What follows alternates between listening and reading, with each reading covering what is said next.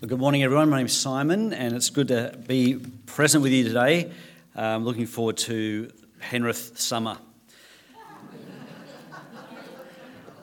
Can't wait. Friends, our passage today is 7 verses long. Really, I want to frame it around this one single verse that's up on the screen right now. Humble yourselves, therefore, under God's mighty hand, that he may lift you up in due time. What a wonderful verse that is. It's full of instruction, it's full of hope, it's full of care, and it has a one being that we are dependent on. Let me pray for us as we dive into this. Heavenly Father, we thank you that you are a God who cares. And Lord, while we wait for this season to be over, I pray, Lord, you'd help us to cast our anxiety on you. Lord, help us to lean into you, help us to trust you. And I pray that right now as we look at your word that you would help us to see what a brilliant plan you have to care for us while we wait for your Son to return. We pray this in Jesus' name. Amen. Metaphors matter. Metaphors matter. You know, whenever you hear a metaphor, they've got great weight behind them. Life is a highway. There's many ways in which life isn't a highway. You know, it's not made of bitumen and it doesn't actually have cars on it. But there is a metaphor there, full of journey and exits and on-roads and speed limits and overtaking things and broken down cars. There's lots of ways that metaphor works. Love is a battlefield. Not many landmines in my house. But the metaphor is there. We're in such a way that love is a battlefield. That's where the metaphor works. In the book of 1 Peter, he's been using a metaphor for you and I who've put our trust in Jesus. So remember that in the very beginning of the book, he said, "Praise be to the God and Father of our Lord Jesus Christ, because in his great mercy, he didn't need to, but because of his great mercy, he gave us new birth into a living hope through the resurrection of Jesus Christ from the dead and into an inheritance that can never perish, never spoil, never fade, and it's kept in heaven for you." Great promises, great mercy of God, and the great victory that's won for us through the resurrection of Jesus from the dead. That's how Peter opens the book, and it's amazing. Everything just flows out of that one truth. If our vision of God is of a merciful God who's given us a sure future, then that frames the way that we'll live our life today. It affects the way that we live our life. And then Peter has used a metaphor, and the metaphor has been that we are aliens and strangers. So in a real sense, we're not aliens and strangers. We were born perhaps in this country, or you've moved and become a citizen of this country. You're not a stranger. You pay your taxes, and you vote at various times and places, and you raise your kids, you take them to school. You're not aliens and you're not strangers. You belong here. But Peter uses the metaphor and says, if you have clung to Christ, then this place is not where you'll be for all eternity. There's a better place. So the metaphor he's been using is aliens and strangers. Now that metaphor gives me a bit of anxiety. If I'm being told by the scriptures that I don't belong here, then the sense of not belonging, it comes with it a sense of anxiety and threat. And Peter has been writing to a church who is being surrounded by threats. And he says things like, don't worry when people hurl insults at you in the name of Christ, but stand up for him. At the end of chapter 4, just before our verse for today, he said these words, "So then, those who suffer according to God's will should commit themselves to their faithful Creator and continue to do good." Isn't that a fantastic phrase? Commit yourself to your faithful Creator and continue to do good. Many people will presume or assume, because of lack of knowledge, that Christians are all about doing good, that's what you're here for. And because you come to church, I don't know what that makes you feel like coming to church, but really Christianity is just about doing good. Often when I tell my extended relatives, you know, what I'm doing, they'll say something like, "Oh, it's a great work you're doing. You know, people in Kingswood need you." I go, "Why do Kingswood need me more than anyone else? Like, you need to hear the word of God." Our job is not to primarily do good, but we are told to do good. The verse there says, Commit yourself to our faithful Creator. That's what Christians do. We commit ourselves to our faithful Creator and continue to do good. Just see that the emphasis is different there. So he's been using the metaphor of aliens and strangers, and in this world we might feel a bit out of place. Where do we fit in the pecking order? He's talked in our book about humbling ourselves, submitting yourselves, therefore, to one another, he says, as is fitting in the Lord. That's what he said earlier in the book. And he's talked about what that looks like in the family. He's talked about what that looks like in the workplace. He's talked about what that looks like in the community, under the government, and in the world around you. And now, in our chapter here, he talks about what that looks like in the church. And he uses a metaphor, a new metaphor, and it's the metaphor of sheep and shepherds. Sheep and shepherds. Metaphors matter. It's not a metaphor of kings and pawns, as if there's those in charge in the church and then the rest of us or you who have to just do what you're told. It's not kings and pawns, it's shepherd and sheep. And the image is of a flock. We've been, me and 2 representatives of your church has gone to Synod this past week, and we're going again tomorrow and Tuesday. And Synod is a governing body for the Anglican Diocese of Sydney. You kind of think of Parliament. But they're talking, in Synod, we're talking about the governing body, some principles and laws and conducts and things that we're going to do, how the church overall will interact with the government around us and things like that. That is not a bunch of elders looking after flocks. That's a governing body. But here in this building here, we have all of us flocks coming to the great shepherd who is the Lord Jesus Christ and working together. So in our world, here's my long introduction landing right now. In our world where we are described as aliens and strangers, in this building we're described as flock who are gathered together. We belong here. And we're gathered here so that we can care for one another. In our verse here it says, "Humble yourselves, therefore, under God's mighty hand, that he may lift you up in due time." And I'm going to go through those 4 parts of that verse right now. He says, first of all, humble yourselves. This is actually an act of maturity. It's not an act of weakness to humble yourself, where you might let other people take the lead for a while. It's not because they are better than you or more productive than you. It's because you have chosen in this time and space to humble yourself. Humble yourselves, therefore. In verse 1 to 4, he talks to the elders in the church. It's not weakness to humble yourself. It's actually a sign of maturity. And to the elders, he talks about being humble.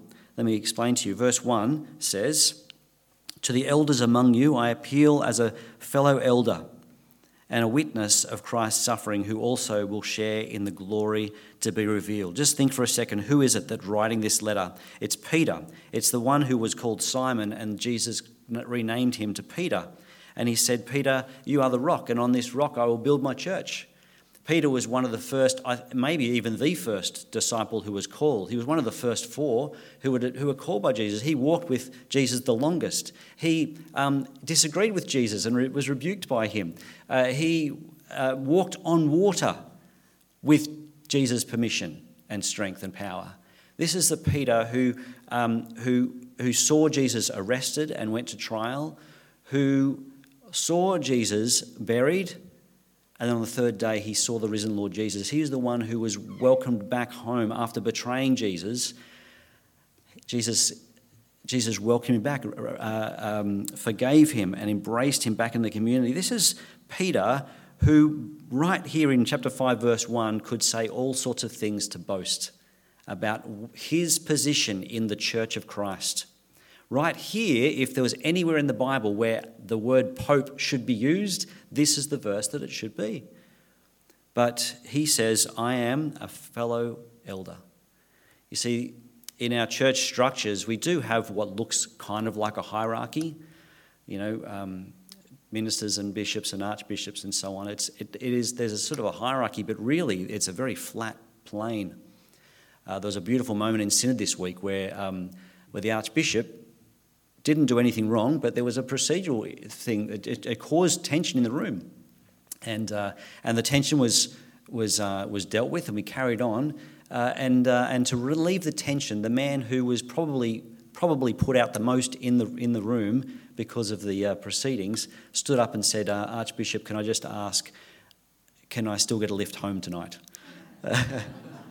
You see, there's hierarchy, but it's just a very flat plane. We're fellow servants working for the Lord who died for you and who died for me. He appeals to his fellow elders. He could boast, he mentions there, I was a witness of Christ's suffering and also with who will share in the glory to be revealed. But Peter says to the elders of all the churches around everywhere, he says, we are in this together. So there's a sign of humility there. But the elders in the church are a proven guide to others. And this is the nature of the church, that we do look for people who God has got something in store for them to perhaps lead churches. They've got proven records of loving the Lord, loving his word, being able to teach. There's the pastoral epistles in 1 Timothy, 2 Timothy and Titus that go into greater detail as to who should be elders in the church. And in our church, I've got to admit now that I'm an elder, as I can't get around that, but there are other elders here. I want to suggest that growth group leaders, you are leading a small collection of people gathered together. And praise God that you do that in such humility, that you don't lord it over the people who come together to your house or in this building and meet around the Word of God. If you've got people in your care that you are entrusted by God to look after because you are trustworthy and worthy a good example, then Peter says, be good shepherds. Be good shepherds. Verse 2, be shepherds of God's flock that is under your care, watching over them, not because you must, but because you are willing, as God wants you to be. Not pursuing dishonest gain, but eager to serve, not lording it over those who are entrusted to you, but being examples of the flock. And when the chief shepherd appears, you will receive the crown of glory that will never fade away. He says, be shepherds, but be good shepherds.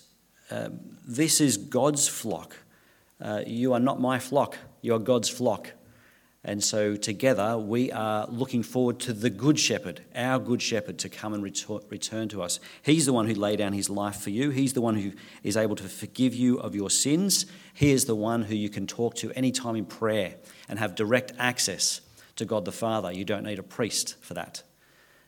But under God's sovereign hand, he gives us the church so we can gather together to care for one another. And he puts elders, he entrusts his flock to those who would be good shepherds, not harsh, not for selfish gain, not for profit, not because they have to, but because they want to, because they're willing, not for money or for power, but also because you're qualified, you've been entrusted, and you are a good example to the flock. These are things we're to look out for.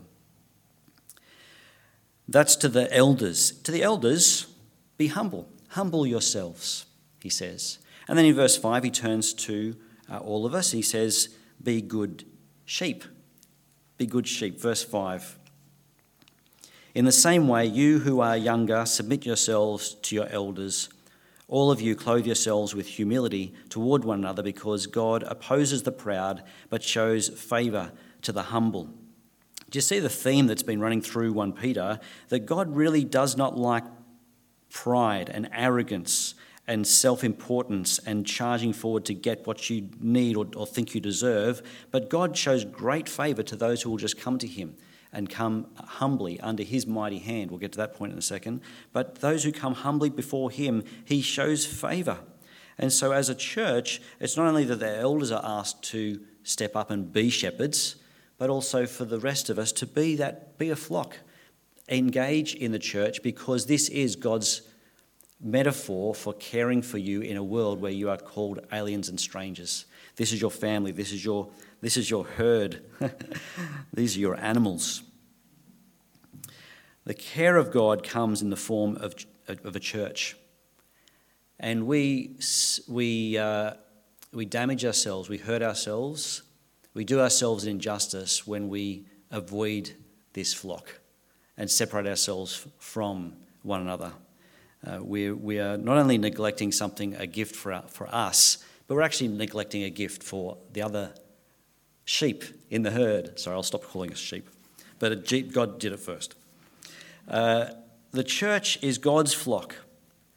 So friends, when we're asked to humble ourselves, it's not merely that you need to humble yourselves under the church eldership, but we're ultimately, foremostly humbling ourselves under God, under God's mighty hand. When you don't know where you're going, then follow the church. Get behind a shepherd who seems to know where he's going. When you don't know where you're going, then be a sheep.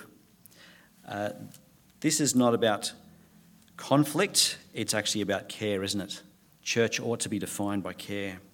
And so we're asked to humble ourselves, but humble ourselves under God's mighty hand. He goes on to talk about this mighty hand. Now there's a metaphor again. God doesn't actually have a hand. He is spirit, and we worship him in spirit and in truth, but we're given a metaphor of God's mighty hand. Now what is a mighty hand mostly used for?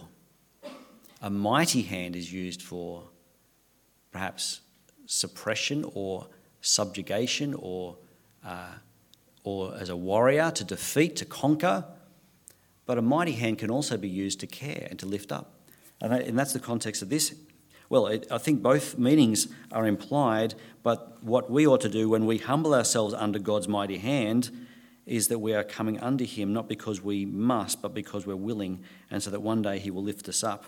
The purpose of humility, friends, is for community. The purpose of humility is community with one another and with God, that we would be able to commune with God and love him and cherish him because he is a great and merciful God. Where our ambition is not to seek power or money, but we are to seek God's kingdom, to seek first his kingdom and love that we've been embraced. We were once called not a people, but now we are the people of God, says chapter 2, verse 9. And so let's be the people of God. Seek the care of God in the form of a flock with a great shepherd. He has a mighty hand that cares. And in Revelation, that same mighty hand is the one who will reach down and wipe away every tear from your eye. That's the tenderness of God's mighty hand, that he cares for you that much.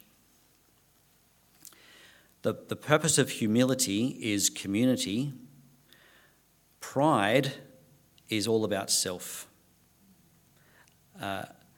Love is about others, but pride is about self. It's a bit ironic, isn't it, that word pride is used in our community to make it sound like it's all about love, but it's really just about self. But that sermon's not about that. Pride opposes God and receives the same in return. Pride opposes God and receives the same from God in return. That's verse 5. God opposes the proud, but shows favour to the humble. He has a mighty hand, and it would be just foolish to get in an arm wrestle with God, wouldn't it? But what we've been asked to do is, rather than wrestle with God, actually come under his protection and love it. It's a wonderful, mature thing to submit yourself under God's mighty hand, so that thirdly, he might lift you up. This is our hope, isn't it? The hope that is for all eternity, that he might lift you up. The hands are strong, but the hands of God are loving. He said in verse 4, when he was talking to the elders, he said, and when the chief shepherd appears, because that's our hope. We're looking forward to that day when Christ will return. When the chief shepherd appears, you'll receive the crown of glory that will never fade away. In chapter 1, verse 4, we are told that it's kept in heaven for you. God has a future for you where you will be lifted up, restored. Why do we know this? Because God sent Jesus into the world to save sinners, to bring you to God. That's why we're saved, so that we could be brought to God. And in this world, in this season, we're brought to God by coming together as the people of God, to love one another, to submit to one another, and to encourage each other, even more so while the day approaches. God shows favour. in verse 5, we've already noted. This is the hope that we have when we fall under the mighty hand of God, that he may lift us up in due time. And so we're told then in verse 7, this beautiful, beautiful verse, verse 7, to lean on God in prayer and in faith. Cast all your anxiety on him because he cares for you. Cast all your anxiety on God because he cares for you. Kirk did us a great service, and I'm looking forward to seeing those 16 cards that we can pray together and be reminded that when we feel uneasy in this world, when we feel the weight of that metaphor of aliens and strangers, we know that we are not aliens and strangers to God, and so we come to him, we cast our anxiety on him. Casting out, what do you do when you're casting something? I think of fishing, and you cast out that line. And I don't know, I'm not a fisherman, but this is what I would say if I was a fisherman. You cast it out as far as you can because you want to get out to where the fish are. When you cast out, you're throwing those anxious thoughts to God, but we're throwing him not just into an empty lake to get them off our mind, we're throwing them onto a mighty creator who has a mind and can care. He has the mighty hand of God, and we're casting our anxiety, our thoughts, our prayer life is focused to him. Prayer is not just some form of simple meditation that alleviates our anxiety. It's good to be mindful, that idea of mindfulness, but how amazing is it that we can take all of our anxious thoughts, package them up, and talk to our Father who we know loves us and say, Father, this is what's on my mind today. This is what I'm wrestling with today. This is what I'm scared about today. And I cast it to you. I give it to you. And I humble myself under the mighty hand of God that I might be lifted up in due time. Friends, I find prayer comforting but hard. I want to encourage you alongside me to exercise your prayer life. I'm blown away all the times when I do feel anxious about something and I don't just pray generally, vaguely to God about it, but I actually name it and give it to him.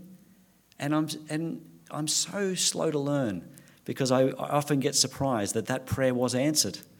And I go, I preach that God is alive. I preach that God is merciful. I preach I preach that we pray for him, but I still get surprised when I talk to my Heavenly Father and say, this specific thing is bothering me and I don't know what to do about it.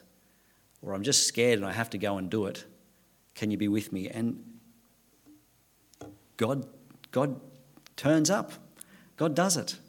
So let me encourage us all to spend more time with God in prayer and be specific. Talk to him as if he's actually real, because he is. Friends, we want to humble ourselves under God's mighty hand. He is strong and powerful, but we're going to humble ourselves under him, not because we fear him, but because we fear him, we will come under him. Knowing that Christ has paid the price for our sins, we come under his mighty hand as not a judge who is ready to pick on us, but as a loving Father who sent his Son into the world to die for you. And so that's the hand that I want caring for me. While I humble myself under the mighty hand of God, that he may lift me up in due time. That's our last point, in due time, in the right season, when the time is right. Now, this can be a temporal thing. It may be that Peter's writing to the church who at that time is under great persecution around them, and that Peter says, cast your anxieties to God because he cares and he'll lift you up in due time. There might be a season just around the corner where that persecution will be alleviated. But friends, we don't know the future. We don't know how soon persecution will be coming towards us, and we don't know how long it'll last for. But we do know that when the chief shepherd returns, then we will be absolutely lifted up. Where our season of alienship and strangers in this world will one day come to an end, where that metaphor means nothing and it will never ever mean anything ever again, because in a season yet to come, there's a season down the road when God's timing is just right, that Christ will return and he'll bring us home. And that is what we're hoping in, isn't it? That's why we come under his mighty hand, because we're longing for that day. We're longing for a day when Jesus will appear and we'll see him face to face. We have not met him, and yet we love him. That's what Peter said earlier on in the book. We love him even though we've not met him. Peter has met Jesus, and he's longing for that day, entrusting himself to God for the day when Christ returns. When he appears again in all of his glory, we'll see everything that we have imagined about him, and it'll blow us away even more than we've ever imagined. And what's even more exciting is that when he returns and reveals all of his glory, he'll say, "Come to me, good and faithful servant. Come to me, all who have not been proud but humbled themselves under my mighty hand, and I welcome you into the kingdom. And look at what I've made you. Look at the glory that you shine right now." C.S. Lewis once said that if you knew the person next to you who is a Christian, if you saw them now the way that they will be in the future, you would be inclined to bow down and worship them right now. That's an impressive way of describing our hope for the future. God's work in us is not done yet. We look forward to the day when not only his glory is revealed, but he will bring us fully into his glory. So we are in a season. We need to remember that this season that we're living right now is a season where we are aliens and strangers in this world. But friends, God has given us a method of caring for one another. And that method is the church. That we love each other equally. We love each other, we care, we look out for one another. And we submit ourselves under the word of God and together embrace eternal life. Let me pray. Heavenly Father, we recognise that in this world we are broken and imperfect. We thank you for the place we have here of caring for one another as a flock. I pray, Lord, that you'd help us to understand the joy that is and the challenge that it is to truly love one another deeply from the heart. Lord, we want this, and we pray you'd help us to grow in love and care for one another. Help us, Lord, to look forward to the day when Jesus returns. Help us to always be pointed towards Jesus as our great shepherd, the one who died for us, the one who we follow, the one who we can't wait to see face to face. Lord, fill us now, today, with the joy of serving you and loving you. We pray for your help in this, in Jesus' name. Amen.